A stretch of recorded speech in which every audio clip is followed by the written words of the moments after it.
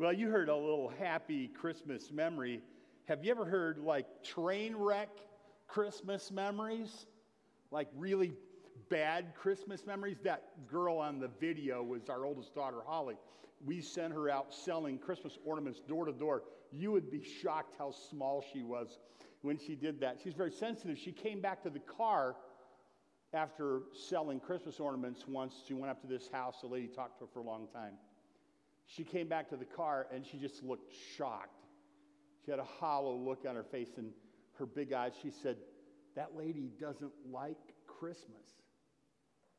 I'm like, "Why?" And then she told this really sad story about something that happened to that lady at Christmas time. And she said, "Since then, Christmas has been really hard for me." You have any hard Christmas stories, any train wreck Christmas stories? My sister Melanie is here today. And this is good because you will remember the story that I'm about to tell. And if you'd like to get her version after church, you might want to talk to her. So there was a little window of time, one Christmas time, one winter, when we lived in Battle Creek, when my mother was working at a fabric store. And my dad was a school teacher, and there was going to be a little time when Dad hadn't gotten home yet and Mom hadn't gotten home yet. So we were home alone. Now, if you've ever seen movies about this, people do innocent things like jump on the bed, but not at our house. Somehow, I had managed to irritate one of the neighbor kids. I don't know what it was. And he decided that he was going to pelt me with snowballs all the way home to our house. And then after he got to our house, he decided he was going to make snowballs and throw them against the back of the house, against the door. And we didn't know what to do, but we knew we needed to defend our house. I think most of these ideas were Melanie's. We decided, well, we didn't have any snowballs, but we emptied out the ice cubes from the ice cube trays, and we started to shoot those ice cubes out into the backyard at this kid who was hitting us with snowballs. And then he decided to up his game. If you recall, he came in the house. He threw a snowball in our house, and the sanctity of our home was violated by this boy. As a matter of fact, I remember specifically, Melanie, I don't know how keen your memory is, but he threw a snowball, and it hit our dad's memomatic system. But you got to understand, my dad, he's very organized, and he has this system of organizing all of the sermons that he's ever preached, and they're in this book, and they're all carefully noted, and the snowball hit this valuable book and knocked it off the shelf. At which point, my memory's a little foggy. The way I remember it, Melanie said, "Get the gun." Is that how you remember it? She's nodding. I love it when that happens. She said, "Get the gun." Now, I normally wouldn't have done something like that, but my older sister said we needed to defend our home. So down in the basement we went, and we got the gun, the BB gun. And we sent that boy scampering home with a little lead in his backside, or at least BBs, or something like that. About that time, while we were pointing the gun out in the backyard, might have been Melanie doing that, or me. I think it was her. You do not want to get her. She looks innocent, but you do not want to get her mad.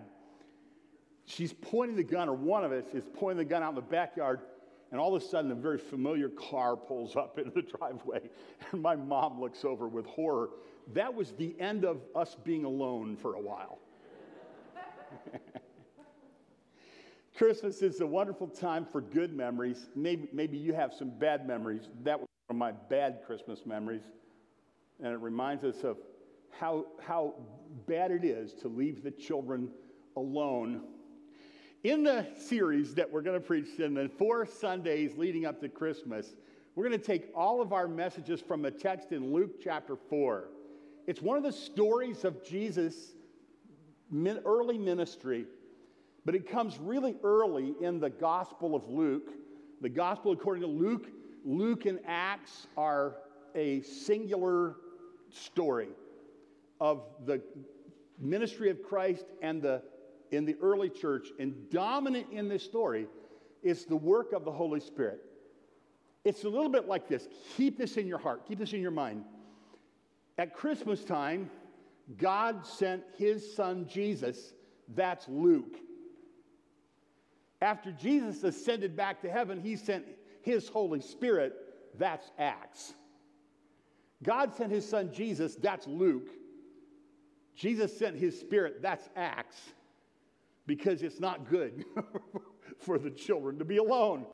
We're in Luke chapter 4, and I want to read part of the text that we're going to use throughout this series called Why Jesus Came.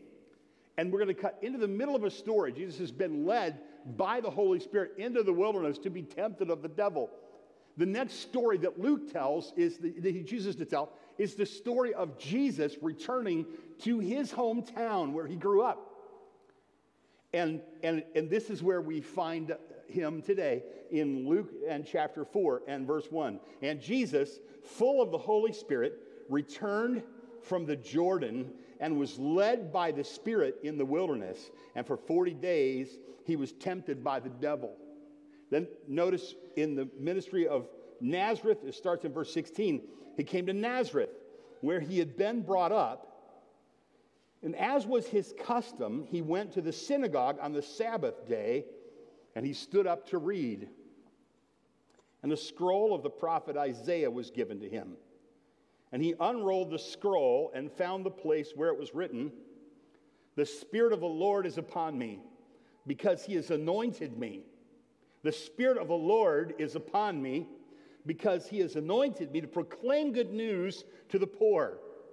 He sent me to proclaim liberty to the captives and recovering of sight to the blind, to set at liberty those who are oppressed, to proclaim the year of the Lord's favor."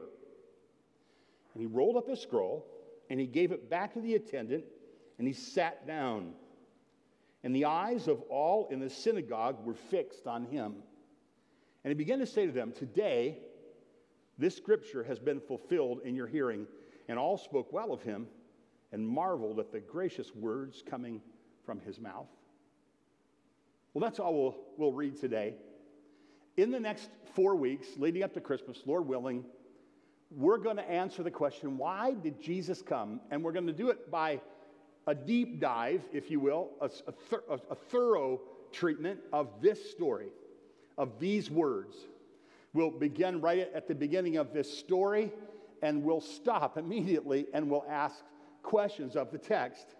What's interesting to me is here you have a story of a local boy, if you will, made good. He was a builder, or he was a carpenter. Some people believe that the word used there means that he was a builder with stone. When we visited the Holy Land, we went to Nazareth, Jesus' hometown. We visited a famous place called the Precipice. That's going to factor in this story a little bit later. And then we went to another little village not too far from there called Sepphoris. And Sepphoris, there was an amphitheater that was built. Our tour guide had us go out and sit on stones in the amphitheater. And he said Jesus was raised in Nazareth, just close enough to walk from here. And this place would have taken years to build. If Jesus was not only just a carpenter, but actually a stonemason, his hands may have touched these very stones. It was quite a time to sit there and to think, to imagine that Jesus and people that knew him growing up might have worked on those very stones. But that's conjecture. What we do know is Jesus was raised in Nazareth and that he went to the synagogue every Sabbath. And then he went and he became well known for his good works, well known for healing, casting out demons, well known for feeding the people, well known for preaching and teaching, and came back to his hometown. So there must have been a buzz in his hometown. It must have been a really exciting day at the synagogue where Jesus grew up when this local boy, our Savior, the Lord Jesus, who made good, was coming back home. And he would be recognized as a teacher, and so they gave him the scroll to read. And then, like a good rabbi, he sat down to teach. He read from the scroll, that what we just read, the section that we read that's recorded in Luke 4 and verses 18 and 19 comes from Isaiah 61. It's a prophetic statement about the future, about something that's going to happen in the future yet when Jesus will return and he will bring peace to the earth in the consummation of the age of all time. But there was a part of this that was describing the time when where Jesus lived, what we would call the first advent is the first appearing of Jesus when he was born as a baby and so forth. His second advent was when he'll return in power and great glory. The prophecy, according to Jesus, you can tell that the prophecy is partially fulfilled in the first advent and completely fulfilled in the second advent when Jesus comes back. None of us should ever come to Advent, the time that we think about the first appearing of Jesus, without thinking of the second appearing, of second coming of Jesus. You notice our first song that we sang today had a dual meaning, an eagerness to wait for the Lord, who is going to return someday in power and in great glory. And so you have something very interesting, though. In the first part of this story, what happens is it says he came to Nazareth where he'd been brought up. It was his custom. He went to the synagogue on the Sabbath day, stood up to read. He was given the scroll of the prophet Isaiah, Isaiah 61, was given to him. He unrolled the scroll, found the place where it's written, "The Spirit of the Lord is upon me because he anointed me." And later on he says, and this happened today. This scripture was fulfilled today. Now what's interesting is that it says, the Spirit of the Lord is upon me, and he's anointed me to proclaim good news. He's anointed me to declare the good news. But this isn't the first mention of the Holy Spirit in the first of Luke's 2 books. As a matter of fact, the Holy Spirit is mentioned frequently. These notes are online if you want to look them up later, but look in chapter 1 and verse 15. In Luke chapter 1, the story, of course, Luke chapters 1 and 2 are one of the most beautiful of the birth narratives of Jesus, the Christmas passages. And you have the birth of John the Baptist foretold, who's going to be born to Zachariah and Elizabeth. And he's going to be a forerunner of Jesus. He's going to introduce Jesus. He's going to be the one that says, "Behold the Lamb of God." He's going to be the one that baptizes Jesus. And it says about him that he is going to be, Luke makes mention of this. He says he's going to be filled with the Holy Spirit from his mother's womb. I had an enlightening conversation with a young lady this week. We were talking about when does life begin? And there are people out there that will say, well, life begins when a baby takes his first breath. I think most of us in the room probably believe that life begins at conception. It's interesting here that John the Baptist was filled with the Holy Spirit, not from his first breath, but he was a living being, a human being, living being filled with the Holy Spirit from his mother's womb. But let's not overlook the fact that that Luke points out he was filled with the Holy Spirit. Later, Luke is going to teach, and you won't see it today, but you see it in the Luke Acts teaching of Luke, this beautiful God-inspired book, that it's possible for you and it's possible for me to be filled with the Holy Spirit. But John the Baptist was filled with the Holy Spirit. Then, a little bit later on, there's going to be a message that comes to the Virgin Mary. And the Holy Spirit is going to come upon her. And though she's never been with a man, she's going to be pregnant by the Holy Spirit. And so the Spirit comes upon the Virgin Mary, and that's chapter 1. And you can see that in chapter 1 and verse 34. Make a note, this verse 35. Mary says to the angel, "How can this be since I'm a virgin?" He says to her, the angel says to Mary, "The Holy Spirit will come upon you." John the Baptist is filled with the Holy Spirit from his mother's womb. The Virgin Mary the Holy Spirit has come upon her, therefore she's able to bear Jesus. In chapter 1 and verse 67, this is a very long chapter. Chapter 1 is one of the longest chapters, 80 verses of Luke chapter 1. There's a prophecy of John the Baptist's father, the priest Zachariah. Verse 67, Luke chapter 1. And his father Zachariah was filled with the Holy Spirit. So Luke just keeps mentioning the Holy Spirit. He keeps mentioning the prominence and the importance of the Holy Spirit. He's going to do this through both of these books. Can you remember what I said? Luke is the story of God sending his son, Jesus. Acts is the story of God sending the Holy Spirit.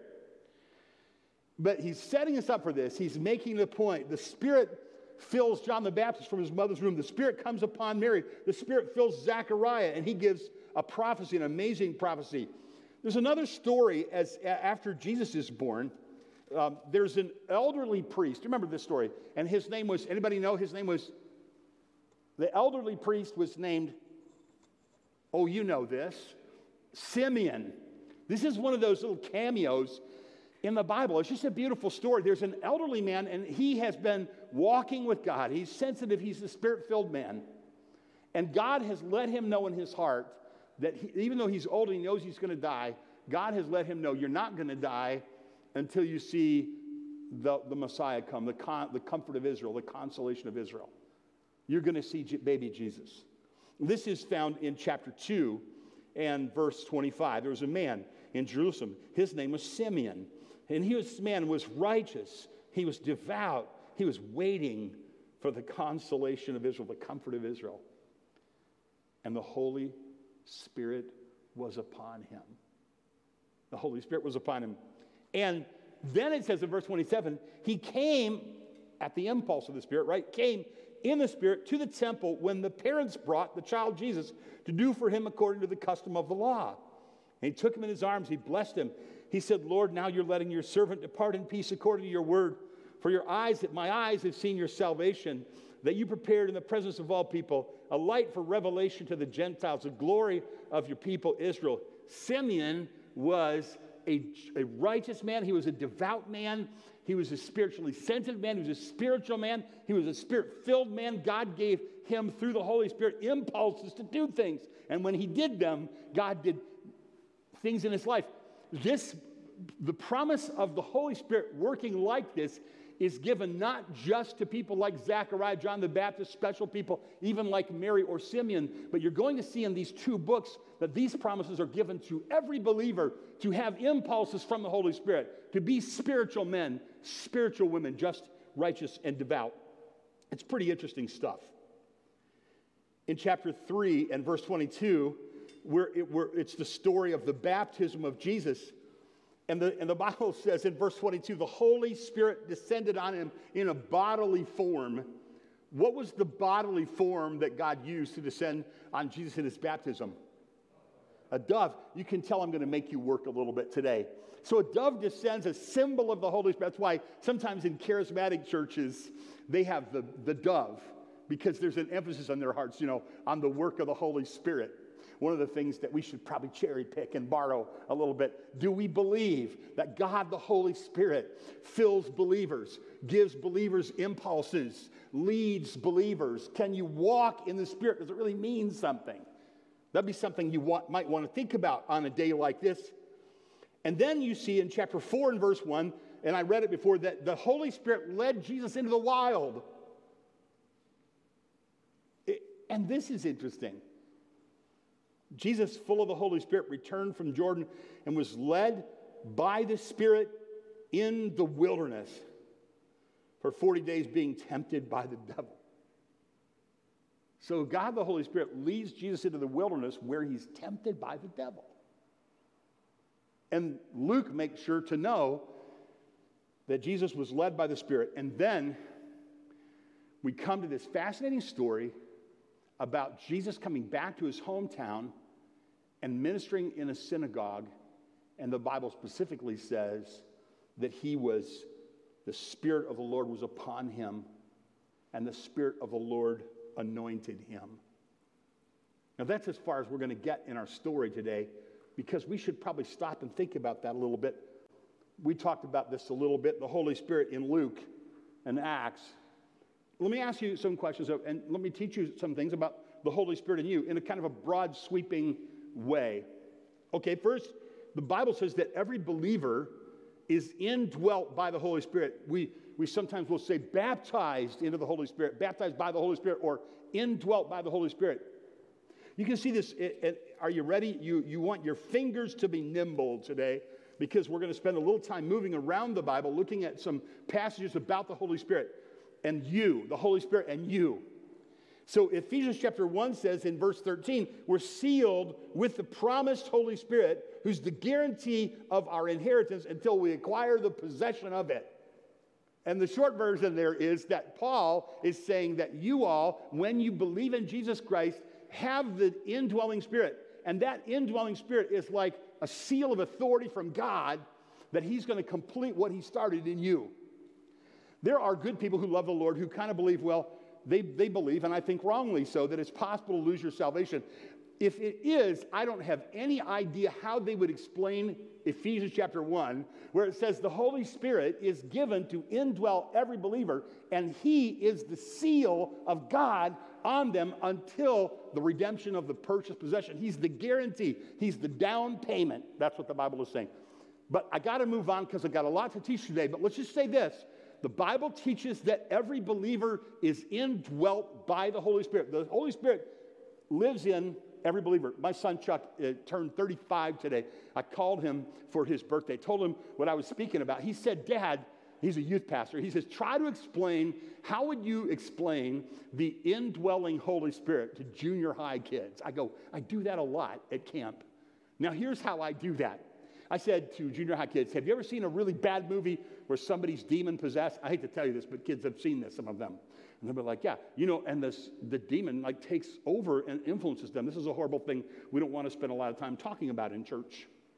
Can you imagine how powerful, can you imagine how wonderful, can you imagine how amazing it would be if a person was possessed by God, the Holy Spirit, possessing a person, influencing them in a beautiful way. This is what the Bible teaches, that every believer has the Holy Spirit living in them.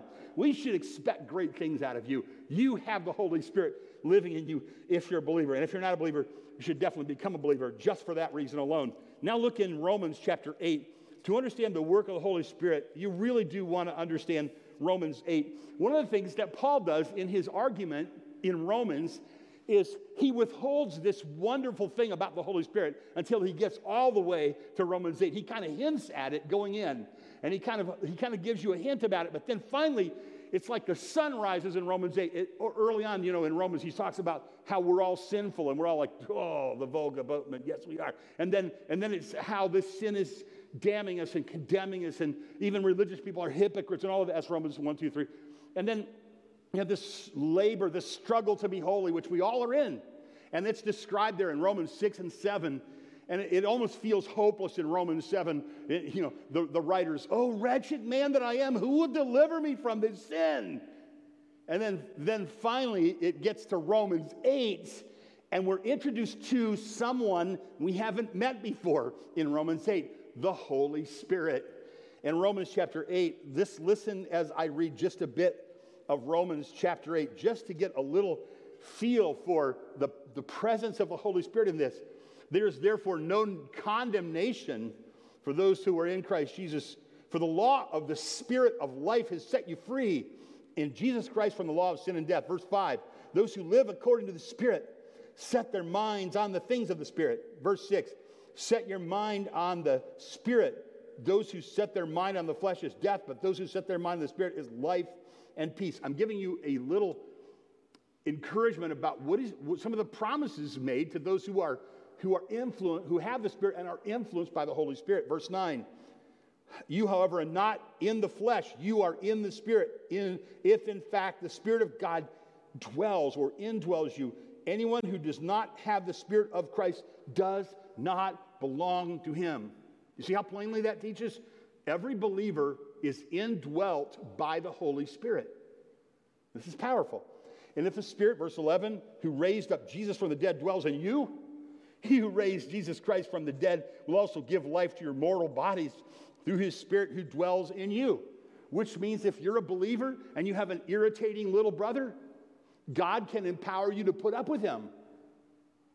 Or if you're a believer and your husband does things to you that irritates you, that God can empower you to live a victorious life in spite of that. Or if the world around you is just crushing you with various different fears and anxieties, but you have the Spirit of God living in you. And in verse 13, if you live according to the flesh, you die. But if by the Spirit you put to death the deeds of the body, you live. For all who are led by the Spirit of God are the sons of God. It just says over and over again, you have the Holy Spirit in you. You can keep the law in the power of the Holy Spirit. Verse 16, The Spirit himself bears witness with our spirit that we are the children of God. It's the Spirit in you that tells you you have the Spirit of God in you. In verse 17, if children, then heirs, heirs of God, joint heirs with Christ. This is a flyover. This is just like touching and going, right? But it's just a bit of teaching from the Bible that every believer is what? Baptized into the Spirit, indwelt by the Holy Spirit. When you're saved, the Holy Spirit lives in you. We should expect great things of you. Ephesians chapter 5 says we can be controlled or dominated by the Holy Spirit, or the Bible often calls that filled with the Holy Spirit. Like a person is filled with rage, or filled with drink, or filled, controlled by the Holy Spirit. The Bible promises that believers have the Spirit dwelling in them, and the Bible promises that believers can be controlled by the Holy Spirit. Every one of you sitting in those pews right now should be going, God, let that happen to me. I want to be controlled by the Holy Spirit, like Ephesians 5 and verse 18, where it says, don't be drunk with wine. I mean, all of you probably, maybe some of you have been drunk. You've seen people that are drunk. It's like, yeah, that isn't pretty. They're like, that's debauchery. That's what the Bible says. Drunkenness leads to debauchery. I mean, kind of everybody knows that unless you only just watch TV commercials, right? That drunkenness leads to debauchery. He said, don't be drunk. That's just, you're not going to be, you don't want to do that. But instead of being controlled by alcohol, be controlled by the Holy Spirit. And then immediately it starts to tell the kinds of things you can do to be filled, controlled by the Holy Spirit, like being thankful, or singing songs and hymns and spiritual songs, and singing, making you meld in your heart with other people, or attending church, or listening to teaching, or yielding to one another. In Ephesians chapter 5 and 6, it gives specific ways that all of us can be controlled by the Holy Spirit. This should be our aspiration. This should be our desire. But today I want you to understand what Luke was telling about these people in the Christmas story. What Luke was telling about Jesus, he's made possible for every one of us who are Christians. We can be indwelt by the Holy Spirit. We are when we're saved. And we can be controlled by the Holy Spirit. Someone has said, we're indwelt once, we're baptized once, we're filled over and over again. And then we can be led by the Spirit. The Bible says, and this is just so rich, you want to go there on your own, spend some time there. But in Galatians, you have a really interesting passage where in Galatians in chapter 5, again, Paul contrasts what it looks like to walk or to live in the flesh and to live in the Spirit. And he says they kind of fight against one another. And you have the works of the flesh, which are ugliness, all kinds of bad things. But then you have the fruit of the Spirit. So track with me on this. If you're a believer, you're indwelt by the Holy Spirit. As you yield to the Lord, confess your sin, grow in holiness, sing good songs, saturate your heart with the Bible, you can be controlled by the Holy Spirit, where the Holy Spirit will give you benevolent impulses, desires to obey the Bible, and he will empower those desires until you can be actually controlled. In other words, God can actually send you places and inspire you to do things. Karen was moved to witness to Kathy. Kathy was not a hardened, hateful lady. She was a tender-hearted, open, needed to hear the gospel lady. And when she heard the story, she wanted to believe it. And she believed. You saw her get baptized today. I believe that Karen was led by the Holy Spirit to witness to Kathy. And then God was there to do things that Karen couldn't do, Kathy couldn't do, I couldn't do. God only can do that. We want to pray that God will do that over and over again in our lives. You want to say to God, okay, God, if you're going to do something, could I be involved? Would you be willing to use me? God, could I be involved in, would you send me to somebody who wants to hear? I can tell this story if you send me to somebody who wants to hear. I have some friends from the church I pastored before. She was the church financial secretary. Her name was Bee, precious Christian lady. Her husband, name was Jim. And they love the Lord. They're simple, humble Christian people. They didn't have much. They lived in a tidy little mobile home. They had a very modest car. They were very careful with their money because they had to be very careful with their money. They loved the Lord. She would come into the office in the morning and she would tell that she had been listening to John MacArthur on the radio, and she'd want to talk about the teaching from the Bible that she'd heard. She was a really precious Christian lady. She told me a Christmas story one day. She said she and her husband, Jim, he did a little tax preparation on the side just to make a little bit of money. had driven out of their way to go to Kroger because they had bonus points because they could save a few cents a gallon on their gas. So this is the way they were thinking. They needed to save a few cents a gallon on their gas. Bless you. And while they were there, she said it was a very, very cold winter day. The ice and snow was coming down. There was a guy that rode up on a bicycle, and he was being pelted with ice and snow. And he laid his bicycle down while they were pumping gas. And he started rooting through the trash. And they thought, oh, I know what he's doing. He's getting cans so he can go get something with that money. Probably up to no good, you know. But he wasn't looking for cans. Jim said he found some food. Somebody had thrown away some sandwiches in the trash. And then he started to open the sandwiches and look at them to see if he could eat them. And Jim and Bea, their hearts were broken at this hungry man, and they hurriedly, she got some money out of her purse, he got some money out of his wallet, they took all the money they had, $14. Jim was at his best that day. Instead of going to that poor man, digging through the trash and saying, here's some money, he said, hey, I want to buy those sandwiches from you. Can I buy those sandwiches from you? And the man says, why? He says, I'll give you $14 for those sandwiches. And the guy says, you have a deal. He sells Jim the sandwiches. Jim lays this gift lightly on the man's soul. Jim, who's a devout believer, gives him a gospel pamphlet, wishes him a Merry Christmas. He drives away. He lost a lot of money on his gas purchase that day.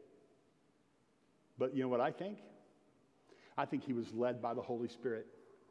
I think it'd be wonderful. I think we'd probably make more happy Christmas memories if we were people who were indwelt by the Holy Spirit, listening to the voice of the Spirit, obeying the promptings of the Holy Spirit, eager to hear the impulses of the Holy Spirit. That's what he did that day. The Bible says you can walk or continually yield to the Holy Spirit. Galatians chapter 5. The Bible says that we're given spiritual gifts by the Holy Spirit. In Romans 12, 1 Corinthians 12, 1 Peter 4, Ephesians 4, there are a list of these. Every believer has a spiritual gift or more than one spiritual gift, a gifting that God has given you. In order, some of you are verbally gifted, and you can just quickly stand to your feet. And, I was that way. When I was a kid, the teacher would say, show and tell. And I would go, I got to find something to show and tell. Even if I didn't have anything, that's kind of how I was wired. Other kids were like, oh no, I hate show and tell. I don't want to talk. And those guys are the engineers and the mathematicians. They make lots more money than I do today. But they don't talk publicly. They do really smart things. They build bridges and such. But they don't say too much publicly because God's gifted us all differently. And then he supercharges those gifts, the Bible says, by his Holy Spirit. This is the short version of this. But are you tracking with me? Here's what I'm saying. When we look at this story, we see that Luke wants us to know the Holy Spirit is important, and the Holy Spirit actually moves people to do things, and the Holy Spirit actually empowers people to do things, and these are good things, and you want to be a person indwelt by the Holy Spirit, filled with the Holy Spirit, giving promptings by the Holy Spirit, empowered by the Holy Spirit. You want the fruit of the Holy Spirit in your life. You ever meet Christians who are kind of yucky? Don't look around right now. They're Christians, but they're like, would you please not tell anybody you're a Christian? That kind of Christian? None of you are nobody's even nodding. You're all just like, you look a little bit like the Lone Ranger. You're out there masked, man. So, no.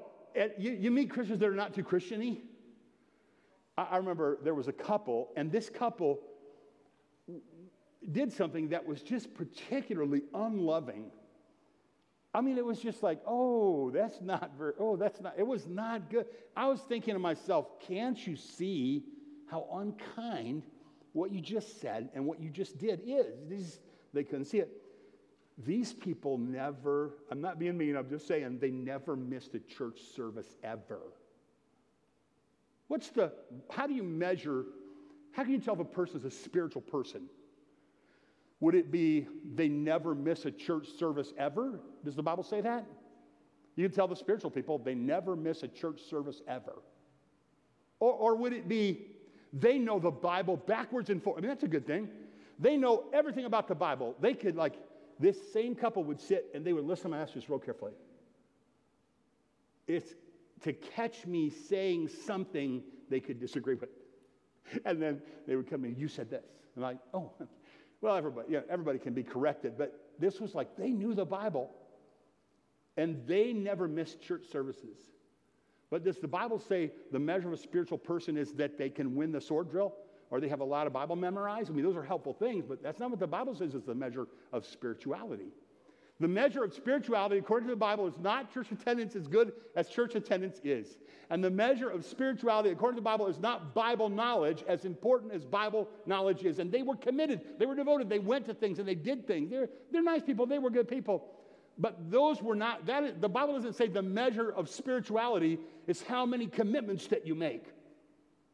The Bible very clearly says this. The measure of spirituality is the presence of the fruit of the Holy Spirit in your life. So until I see that you're filled with love and joy and peace and patience and mercy and that, don't tell me how much Bible you know or how many Sunday school pins you won or how committed you are to God. Just show me your love that's empowered by, especially love that's empowered by the Holy Spirit, unusual love, uncanny love. And this is the display of the fruit of the Spirit. What am I doing here? What I'm saying is this. Luke says, hey, don't miss in the birth story, the Holy Spirit is all over this. And he's saying, and the Holy Spirit needs to be all over you. This ought to make you hungry to be a spiritual person. Listen to this. In 1 Corinthians chapter 1, Paul talks about a spiritual person, and he says something interesting. It's 1 Corinthians chapter 2 and verse 10. These things God revealed to us through his Spirit. Remember the passage that we often refer to? It's 1 Corinthians chapter 2, verse 9, that eye has not seen, neither has ear heard, neither has entered the heart of man the things that God has prepared for those who love him. It's like you can't know. A lot of times people don't quote the next verse, but these things are revealed to us by the Holy Spirit. What is the Bible teaching us? What's Paul saying? Paul's saying something that's true about a spiritual woman, true about a spiritual man, is God helps them understand things other people don't understand. He gives them spiritual insight. He says for the Spirit, verse 10, this is 1 Corinthians 2:10. These things God has revealed to us through the Spirit. For even the Spirit searches everything, even the depths of God. And the Spirit, in verse 12, the Spirit who is from God, that we might understand the things freely given by God. Verse 13, we're taught by the Spirit. We interpret spiritual things with spiritual. Verse 14, the natural person doesn't accept the things of the Spirit of God. They're folly to him. He's not able to understand them because they're spiritually discerned. The spiritual person judges all things, but he himself isn't judged. For who has understood the mind of the Lord? Who has instructed him? We have the mind of Christ. This is Paul's description of a spiritual person. Are you hungry to be a spiritual person? To be indwelt by the Holy Spirit, filled with the Holy Spirit, led by the Holy Spirit, empowered by the Holy Spirit. Do you long for that? You can be baptized by the Holy Spirit, indwelt by the Holy Spirit, possessed by the Holy Spirit. You can be filled with the Holy Spirit, controlled by the Holy Spirit over and over again. You can exercise, you can display spiritual gifts in your life. You can be led by the Spirit. How exciting is that? You can walk in the Spirit over and over again, being led by the Spirit. You can be empowered by the Holy Spirit to do things that are of a supernatural nature. You can display the fruit of the Holy Spirit. These are all promises that we have from the Word.